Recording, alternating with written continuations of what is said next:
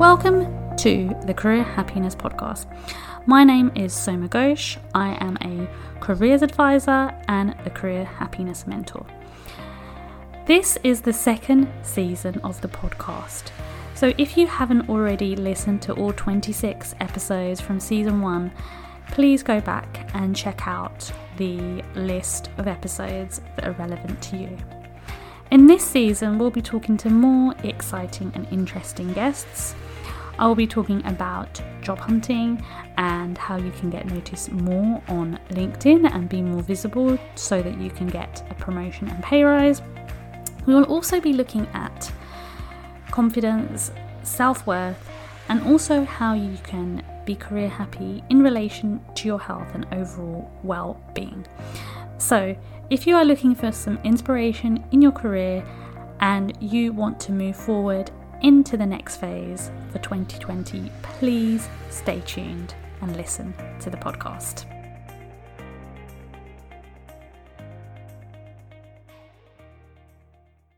Hi everyone, and in today's episode I interviewed Tom Morin. Tom is a coach. He helps predominantly people who are feeling dissatisfied at work and have lost meaning in work. Within this interview, we speak about the meaning of work and what that really means. But we also delve into what's going on right now with the pandemic, and we talk about recession, and we talk about a lot of different things. One of the really interesting things that came out of this interview was I got to delve a little bit deeper and ask Tom more about his military career, because Tom actually approached me to appear on the podcast. When he approached me, it was really interesting to see how unique his story was, in the sense that not only does he come from this military background, but he's worked in lots of different arrays of work. And I felt like he would be a really good fit for this podcast, but also because everyone's journey is so unique. And so I hope when you listen to this episode, you really get to understand that more. But also, I feel as though I really enjoyed not just hearing about his story, but hearing about his advice and what he has to offer. And I think that at this time, it can be very easy for us to feel complacent. But what I really liked about interviewing Tom, you can't help but feel a lot more positive when you talk to someone like Tom, I have to say. And I definitely felt a lot more positive. I enjoy interviewing all of the guests who come on here. But he does have a very kind of gentle, yet kind of calming approach to dealing with careers. And he does it in a way where he really kind of is quite matter of fact, but straightforward and caring about his approach and passion for finding meaning in work and why it's important. Not just, before what was going on with COVID, but, in general. And those of you who will be future listeners who will listen to this, you may be listening to this after everything that's happened, but this is something that's going to stick around for a while, I think, with the recession and stuff. But this episode is hopefully going to inspire you and help you feel more motivated, not only in your career, but finding meaning in your work as well. I hope you enjoy this one. Thanks so much. Hello, everybody. So today I have Tom with me. Hi, Tom. How are you doing? Hello, I'm doing fine. Thank you. It's really great to have you here today on the Career Happiness Podcast. And you actually reached out to me and you kind of pitched to be on the podcast. What is it that you kind of saw in the podcast where you felt like you wanted to come on, I guess, would be a great question to ask first before we begin. Sure. Yes. My personal perspective is that, work is such a large part of most of our lives, and to have any kind of anxiety or lack of meaning in that large domain in our lives can be quite stressful. And anybody who's interested and works hard to improve our experience of work, I'm always happy to connect with those people. So when I saw your podcast, I thought, I have to reach out to this person. Awesome, awesome. I'm really, really glad you did because what you do, it's not only interesting, it's also really, I'd say, powerful and necessary, especially, I mean, whilst we're recording this, it's kind of 2020 and COVID times, but for future listeners, we don't know what's going to happen, we don't know what's going to change. But before we kind of get into all of that, because I will be asking you more about that kind of stuff within the interview today, can Mhm. you just tell us a little bit about yourself and what you currently do, Tom? Sure. And yeah, when everybody asks me to, say things about myself, my mind immediately goes to work. And that's just me. I mean, I'm very conscious that for not everybody, work is the biggest thing in their life. Of course, my wife and I have been married for 25 years. That's probably the biggest thing in my life, but I always think about work. So my working life started in the military a very long time ago. I spent 11 years in the military, and then I moved on to the private sector before I started coaching and consulting. But what I realized throughout the diverse career I've had is that work was always a very important thing in my life. And I don't mean from a money perspective or a skill perspective, just from a source of purpose and meaning. And it took me a while to figure that out. But once I did, my work actually transformed into, sounds strange, but work about work. So now I help people, find more greater sense of meaning in their work, to energize their teams, and of course, become better leaders in the workplace. So I'm really thrilled to be able to do that right now. And in terms of what you're currently doing, what is it that you do within kind of your business Mhm. and what you do, Tom? It'd be great to find out a little bit more about that. Sure. So I do generally two things. I work one-on-one with leaders in organizations in the areas of course, helping them become better leaders. So lead their teams, engage, inspire, connect with their teams. That's I do that one-on-one, and I also do broader training for leaders in general. So I've got a course coming up next week where we talk about some critical leadership conversations that sometimes leaders have to improve their skill at. So Mhm. that leadership development is one thing. The other thing I help organizations with in general, and that can be one-on-one or with a team, is developing their strategy. Not so much strategic planning, but really setting a direction and a vision for the organization. And the idea of a vision was very powerful in my personal life to help me change my career. And I've translated that into trying to inspire organizations to inspire their workforce. And the last thing I do is I engage with organizations and help them manage broader changes. So it's one thing to be successful at a project, whatever that organization does.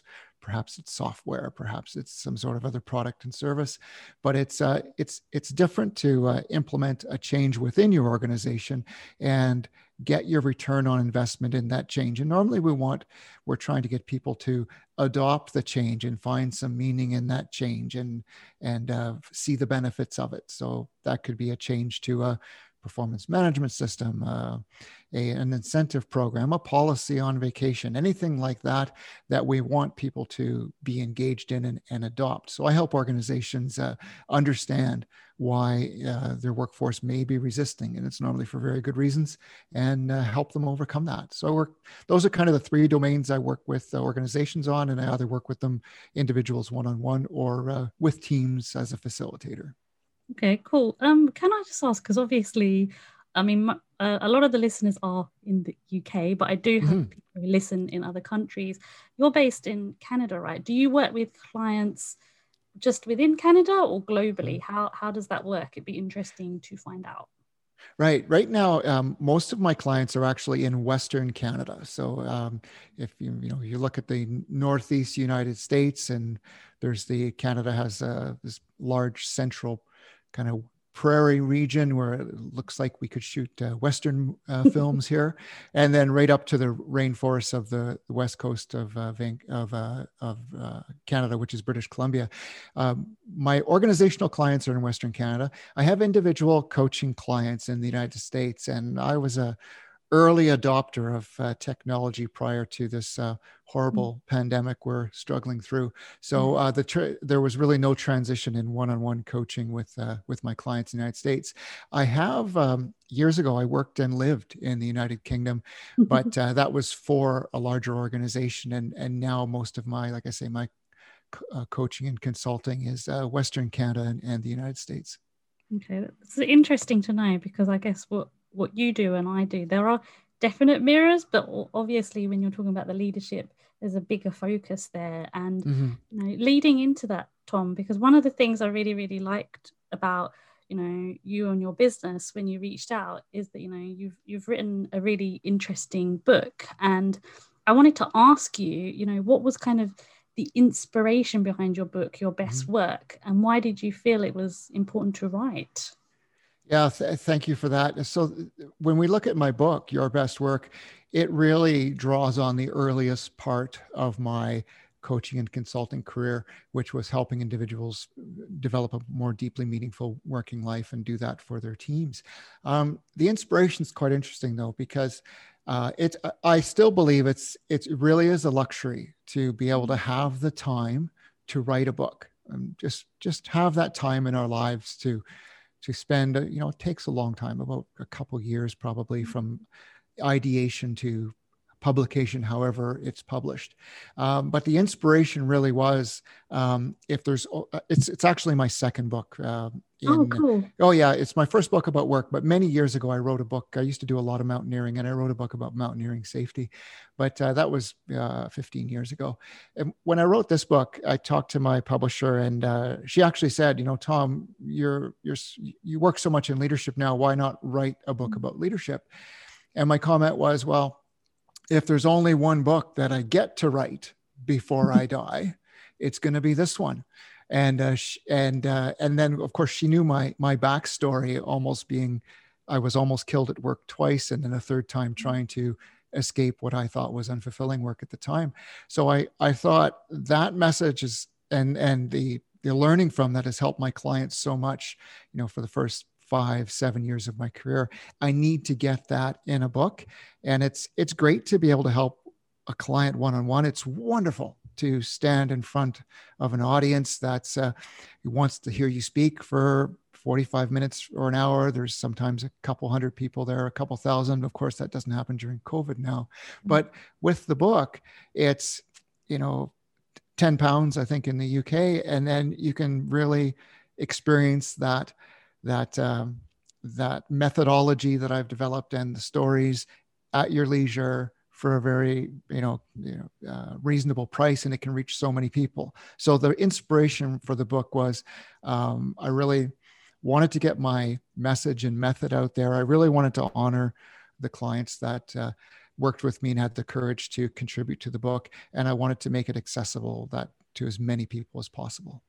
Mm-hmm. Cool. It sounds really, really interesting. And you briefly just touched on there, very briefly, about your personal career story, which I found really, really interesting when I came across it kind of on your website. But it'd be really great for kind of the listeners to find out a little bit more about that. So can you just tell us a little bit more about your personal story? Because it is interesting. Sure, And gladly. yeah, and also kind of some of your biggest career lessons, I guess, Tom. Yeah. Oh yeah, and it's fascinating how I'm so glad you said big career, the career story and the biggest career losses, because in a way, for the earlier part of my career, it was kind of one continuous mistake, if that makes sense. But and mistake for me, not that the jobs were wrong, not good, meaningful jobs. So I started quite young, 17 years old in the Canadian military, and this was in the early 1980s. And my father was in the military. Growing up in Canada, it just seemed the thing that young men did if they didn't go to university and college, and I didn't. So I did what my father did. But while I was doing it, I always thought the military wasn't the right job for me, but I couldn't connect that in my mind. I just felt a sense that I was doing the thing that was not right for me. But of course, young men in the society that we were in. I just pushed forward with my adrenaline and motivation, and I did quite well. And then in 1994, I found myself in the former Yugoslavia, and that was it was a very dangerous mission. We lost 4 soldiers when I was there, in my company alone. And one day, of course, there was a mortar attack. Now, on that day, nobody was injured or killed. It was over, almost seemed to be over before it began. But when we got the all clear, I remember standing in the middle of our compound, and my first thought was not seeing my life flash before my eyes. It wasn't of my parents and relationships. My first thought was, I need to get a different job. I really thought about work, and I thought, I have a job now that's going to get me killed, and it's not the right thing for me. So I said something at that time that I would say one more time, which was, the next 10 years of my life will not be like the last 10. And a year later, I left. When we got back to Canada, I left the military, and I started another very traditional career, the only thing available to me. I worked on what's called a drilling rig in northern Canada near the Arctic, and it was a very all men, again, wearing these dirty clothes, coveralls, working in, it sounds crazy, but minus 20, minus 30 degrees Celsius, working hard. But again, like the military, there's lots of opportunity to contribute to the well-being of others, and it's a deeply meaningful job. There's a strong culture. Same with the new job, working on the drilling rig. It was one of those things you see in movies, fabric of the land, salt of the earth. And it was going well until the day of, an accident. Nobody, wasn't a malicious thing, but my supervisor wasn't paying attention and accidentally released a large piece of equipment that swung toward me. And had I not, had somebody not yelled and I had not jumped out of the way, I literally would have been sheared in half at the waist. I would have died right there. Again, though, strange as I am, I always tell people I'm a terribly slow learner. I didn't think about, in that instance, I remember standing there. I can't believe that, Tom. Sorry, I thought I'd just say that.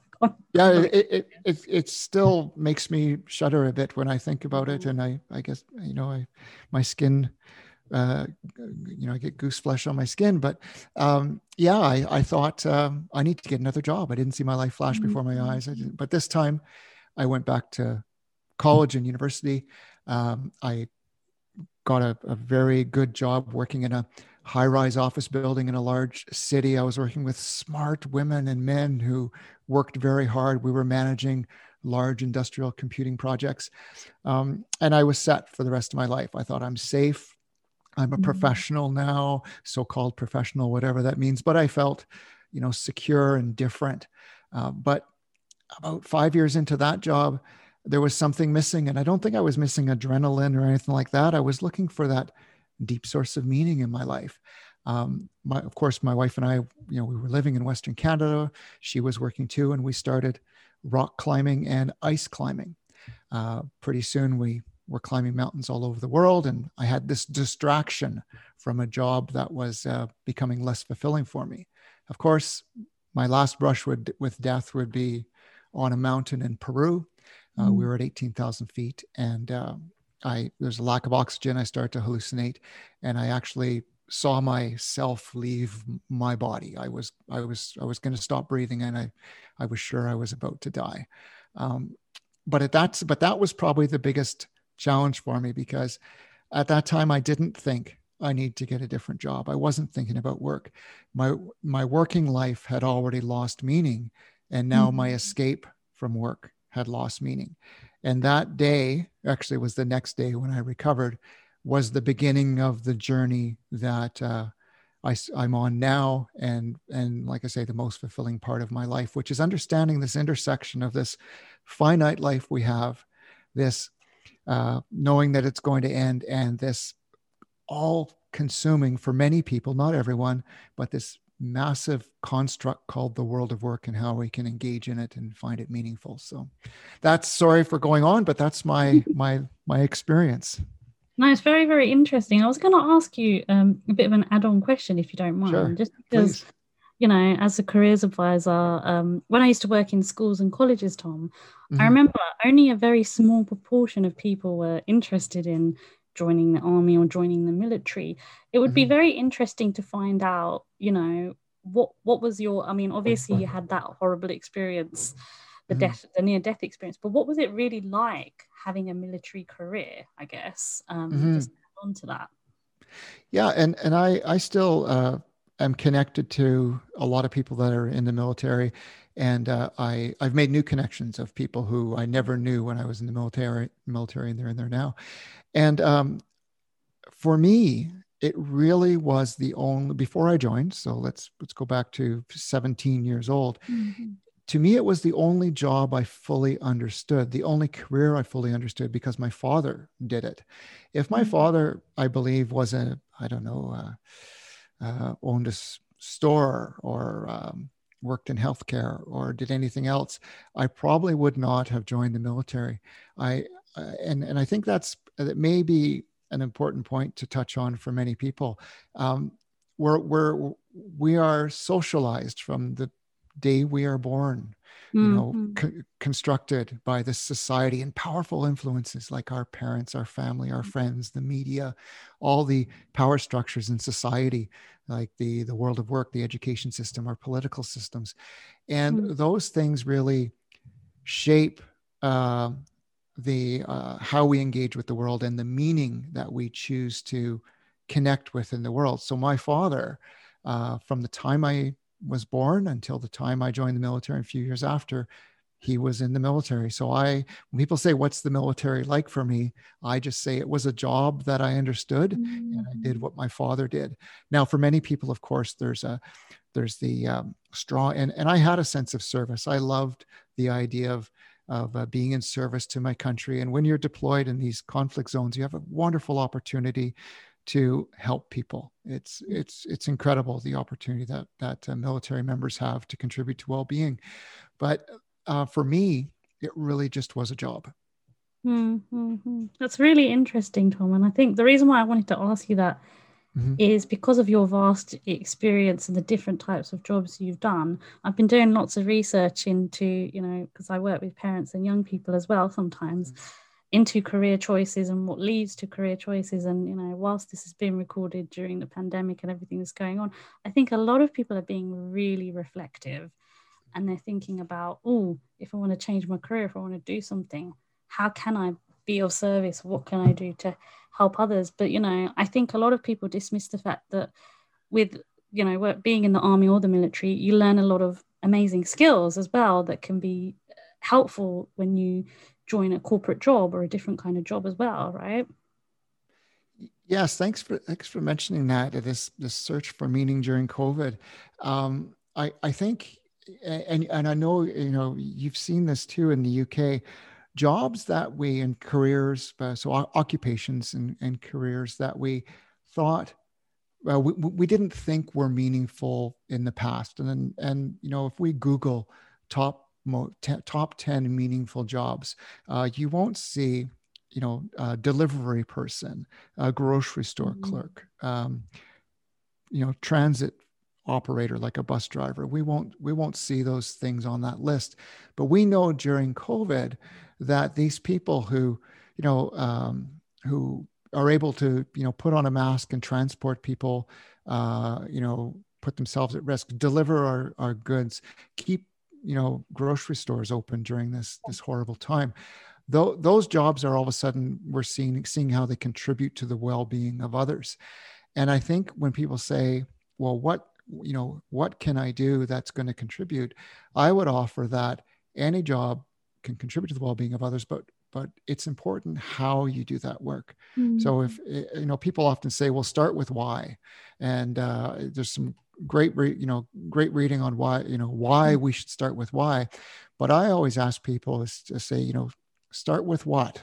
There's something that you want to do. We all, well, I call that our authentic work, the thing that we want to do, knowing that it's just this as meaningful as anything else. And when people hear that, Mm-hmm. they say, well, yeah, I'd like to do this. And it's like, okay, great. Now, how can you do that job so it will contribute to the well-being of others? And all of a sudden we can start moving forward. But if we always start with why, like, why should I join the military? All those whys are a construction. They're all those things that we're socialized to believe. So why is a tough one. And you know, I always like when people say, "What should I do, and so I can contribute to well-being?" I say, anything. It's all about how you do it. Yeah, no, that's really, really interesting. And it kind of leads on to the next question, Tom, that I wanted to ask you, because I know that you're fascinated, as am I, about the Mm-hmm. meaning in our work. And I wanted to Mm-hmm. ask you, what do you think are some of the factors that are causing us to kind of have, you know, less meaning in our work, or think about meaning in our work, I guess? Yeah, I think it's the same things that have always done it, and I'll mention those. But I think the volume or the intensity of those factors has been, amplified, turned up during COVID. So that I, from my worldview and the paradigms and the theories that I work from with respect to career, uh, again, we're depending on where we're brought up, who brings us up, the people that we associate with, the media we consume, our values. So what we think is important, valuable, what we think is the most responsible. Those are things that we learn. And when we're now in COVID, for example, in this horrible situation we find ourselves in for the past nearly a year now, I think people are getting all this media and saying, okay, now what? I've got to find a meaningful job. So I'm not an emergency room physician. I'm Mm. not a frontline healthcare worker. I'm not something. Those must be the most meaningful jobs. But again, if we turn the clock back 10 years, somebody might have said, well, I'm not a biologist. I'm not an environmental activist. Those are the jobs that are most important. I should be doing those. So what I always tell people is there's always going to be a huge, powerful society that shapes what we think is important. And if we can step out of that for a while, just raise ourselves above it and say, I need to look deep inside myself and find out what's meaningful to me. All of a sudden, the volume on society that's telling us what we think should be meaningful is turned down, and hopefully we'll hear the work we want to do. Mm-hmm. No, definitely, definitely. And interesting, because we have touched on what's going on at the moment whilst we're recording this. And 2020 has been a very strange year. I mean, I've been reflecting on this, not just because of COVID-19, but I think, it started with the Mm-hmm. bushfires, and there's all been Mm-hmm. a lot of things happening, the BLM stuff that's been happening. There's been a Mm-hmm. lot going on this year, unfortunately. But one of the things I really wanted to ask you, Tom, is obviously, we're all kind of going through this, and the economy is spiraling, and there are a lot of people who are really worried about, their working careers. Mm-hmm. What kind of words of wisdom would you give to anyone who is currently unhappy at work? Uh, Many years ago, I would always say, I shy away from giving any advice or words of wisdom, but I seem to have, even though I don't like to call it that, it seems to be what I've built my career on right now. So I'm more than happy to offer maybe a bit of what I've learned. In Canada, a couple of weeks ago, we had our Thanksgiving holiday. It's a different time than in the United States. And we had a Zoom Thanksgiving with my parents. And so they set up their iPad on this. They live quite a ways from me. And they sat on one side of their dining room table with their iPad facing them. And my wife and I sat on our side of our dining room table, 1,000 kilometers away with our computer. And we exchanged, we chatted as we ate. And what I asked them, I tried to understand during this time, how bad is it? Is there, they're almost 80 years old. They've gone through, all this stuff that's happened in the world. I was trying to get those words of wisdom from them, and they really didn't have much to say. They said, yeah, it's pretty bad right now, they would say. And what I learned is uh, when when they look back on their life, and I look back on my own experience, when we're in the midst of things, they seem horrible, and they are. But it's a, 5 years from now, 3 years from now, we'll probably be talking. Do you remember during COVID how bad that was? So the only comfort that I can offer people is horrible catastrophes like this really are anomalies in our lives. Most lives in the world, over generations, definitely for sure, get better with technology and healthcare, and hopefully better political systems and people that care. But even throughout our lifespan, our 30, 40, 50-year working career, I really feel that this current horrible situation really will pass, and we'll be immersed in our careers again. We'll learn how to live with it, and we'll move forward. So if somebody's thinking right now that they need to transform their career, they're saying that themselves, or I will never make enough money again to purchase a flat or save for my children's education, I would say that it may feel that way right now because we're in the depth of this pandemic, but I honestly believe 6 months or a year from now, we'll be, moving past that and through that. So stay the course, keep caring about your work, keep being kind to other people, to keep trying to find a way to contribute to well-being through your work. And, it's almost a cliche now, this too shall pass. It's very interesting. And I know that globally it's different all over the world, what's going on with the economy. So, for example, in the UK, our Chancellor, Rishi Sunak, he started this new Kickstarter campaign, and that's to help young people, of a certain age. Because the demographic in this country, Tom, just to give you a bit of an insight, I did a podcast episode about the economic recession and the people who've been most affected. And it's people between 17 to 25 who've been most affected in the UK. That's what the stats are showing.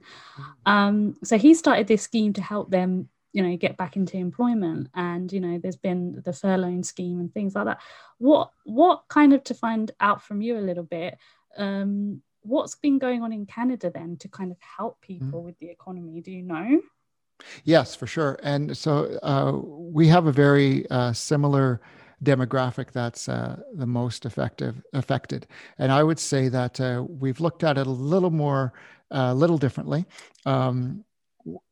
Yes, for sure, people who are just starting their career. So people who have completed, let's say, some post-secondary education and had expected to start building that lifetime career, they've been affected. So they're a little older. They would be, say, 22 to 30, somewhere near, say, 22 to 28. But then when we look at younger people, a lot of those younger people are trying to get their first job so they can save a little bit of money or support themselves going through school, or just start socializing with other people in the world rather than just their friends while they're playing in a park. So they would be 14 to, let's say, 22. So they're first job, maybe who knows, what, working at a big box store, or in the service industry perhaps, or a summer job doing I had a very interesting person. We chatted for about an hour. She came by and cleaned the external windows of my house this summer, and we were talking about how important those kinds of jobs are for people who are attending university and college. So those people, everybody from 14 to late 20s, has been really affected. And of course, our government, like yours, is trying to find ways to support them and get them through this, for sure. But again, when we think about that, it's also another a reinforcement to the largeness of this thing called a working life. We look at people from 14 to 22, and we're terrified that if we can't show them that work is something you'll be able to get in your life, and it's something that can be a source of meaning for you and make you really feel good, we're putting at risk a generation. So I really think that that we need to keep giving people hope and show them that this really will pass. And I hope that that's the way it turns out. Yeah, no, I definitely hope so too. And I think that there's a lot of really useful information that's online. Obviously, I think it's important to make sure it's the correct information Mm-hmm. sometimes, but I think when people dig into it, they can find out really not just useful but important information. And it's good that, and it's, you know, it's not surprising to hear that there's a lot of support as well in Canada. Mm-hmm. One of the things that I really wanted to ask you, because I know you briefly did touch on it, you spoke a little bit about leadership, is I wanted to kind of ask you a little bit about, you know, your work kind of in leadership, Mm-hmm. and what do you think kind of makes a good leader and are the best attributes in a leader, Tom? Mm-hmm. Uh, so there's a lot of perspectives on leadership and ways to approach it. You know, we can look at all values-based leadership. We can look at the old traditional authoritarian model, and there's servant leadership, everything in between the spectrum of leadership. But if we look at really the fundamental qualities that if they're not there, things go drastically wrong. I always come back to two. Number one is credibility. A leader has to be credible to the person, to the people that are being so-called led, and and credibility really comes from uh, doing what you say, doing what you ask other people to say, and and really being consistent and being respected. I mean, the values you exhibit, your behavior is how other people will behave. So really, leaders are called, in my opinion, to really be exceptional. Now that there's degrees of that and there's ways to learn that, but you can't expect to behave poorly and then expect the other people you're leading to behave well. It just doesn't work. So credibility and some aspect of character and behavior and all that can be learned. The next one is connection. So it's one thing to be credible, a good person, have great behavior, but if you can't connect with people, you're not going to learn what uniquely motivates that person or how you can contribute to their well-being.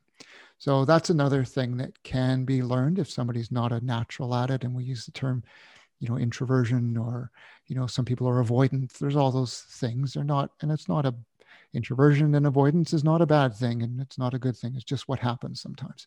And what I often say is that all the skills that people can learn to become truly good leaders can be learned. All those skills can be learned. And if we can just get credibility and connection right, we'll do well as leaders. No, definitely. And I think especially now during these times, I've been reading a lot of stuff around, social media and how we can connect in ways where, I mean, we're recording this on Zoom and most Mm-hmm. people are doing Zoom meetings right now because you can't physically meet in person. But I do think that sometimes, as amazing as social media is, I mean, I love using social media. Mm-hmm. It stops, especially millennials. That's my kind of demographic, millennials. I see a sense of the fact that there's a reliance on social media to connect, and part of what we do, Tom, both of us, yeah, we kind of use social media, I guess, a little bit, but it's still important to have those one-to-one conversations, isn't it? Mm-hmm. And I think, so I connect through social media like everybody else. I tweet, I have my social media channels, and I think that's still wonderful. And I think people still need to do that. But the that personal connection. And so, just having dedicating, 15 minutes for a Zoom call with somebody and just to say hello and find out how they're doing. Those little things in our days, if we can do that 2-3 times a week, or if there's a safe way to meet for a coffee, or even, when we're shopping for groceries, if we can just pause and talk to the clerk there, and all those little pieces of connection, not only do they make us feel good, but they build our skill and they make the world a warmer place. So we feel good when we go a little bit out of our way to have a slightly deeper connection with somebody. And I think that's harder now, and we need to focus on it more. I mean, we don't have to turn our lives upside down by being on Zoom with social connections 8 hours a day. Yeah. But if we can just make that aspect of connection intentional, I think it goes a long way. Yeah, no, definitely. I mean, I used to do this anyway, Tom. I used to have regular phone calls with my friends. Been doing it obviously a lot more, and that's been helping me. But even what you just said, I had somebody on LinkedIn today reach out, yoga teacher actually. She's not my yoga teacher. I do yoga regularly. And she was like saying to me, "Oh, so mate, if you ever need to just have a, like, as you just said, a 15-20 minute chat, just know that I'm here as another fellow business owner, because when you have a business, sometimes you're so busy working, you don't stop to just have a networking call or have that connection with somebody, because that's important too, isn't it?" Yeah. And I love the way, that yoga teacher reached out to you, almost saying, can we talk, and let's not talk about business? Like, let's just have this quick social call. I'm talking about business all day, but I'd love to just spend 5, 10, 15 minutes hearing about your day, or, what you see out your window when you're working, if you're fortunate enough to have a window. Those little things, people really relate to that, and it makes it safe, because especially in our volatile world of work, a lot of times we're looking for business, or we're looking for a future job opportunity, or changing organizations, or perhaps we've been made redundant and we have to find another job. So people feel a little bit obligated, a little bit of pressure, and they say, well, I'm not sure I want to talk to so-and-so because I don't have anything for them. But everybody has a life, and everybody has, their own personality. If we can just say, let's not talk about work, let's just, grab a cup of tea and talk about what we're seeing out our window for 15 minutes. That's fantastic. No, definitely, Tom. I definitely understand what you're saying about this. And it's just been really, really lovely interviewing you today. Where can people, talking about, connection and stuff like that, where can people find you online, Tom? Oh, thank you. My website is aptly called Work Feels Good. So if people just go to workfeelsgood.com, that's where I reside. That's where there's links to my blog, the book. You can see my consulting services, and those are my social media handles. So workfeelsgood.com. And my primary social media, of course, is LinkedIn, because I deal with leadership in the world of work. And if anybody would love to connect as we did, Soma, that's fantastic. Always happy to connect with new people.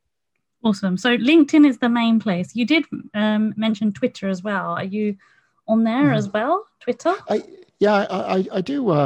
I simul post. So what'll happen is I'll if I have if something's come up, like I've got a speaking engagement with a course next week, I'll post on all those channels. But I primarily, and I think what's really what I want to emphasize is that engaging on social media really is, people feel good when you like their posts, when you reach out to them and connect. So I find that I do most of that on LinkedIn.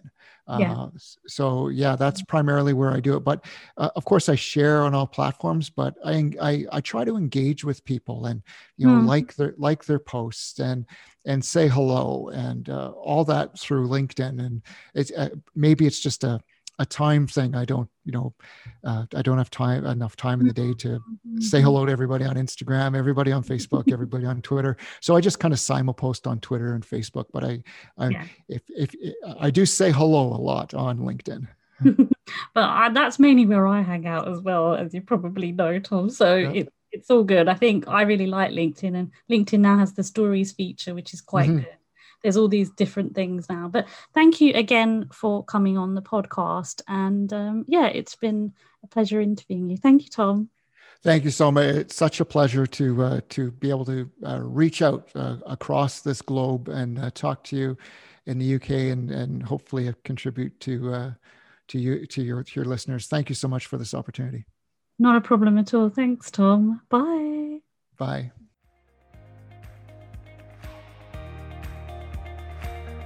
Thanks so much for listening to the podcast. It means so much that you listen to this podcast, and if you think this has made a difference to your day, please share it with someone else that you know. If you haven't already, please leave us a review and a rating on Apple Podcasts. Thanks so much. If you want to find out more about the Career Happiness Mentor, please subscribe to our newsletter or email me. All the details are in the show notes.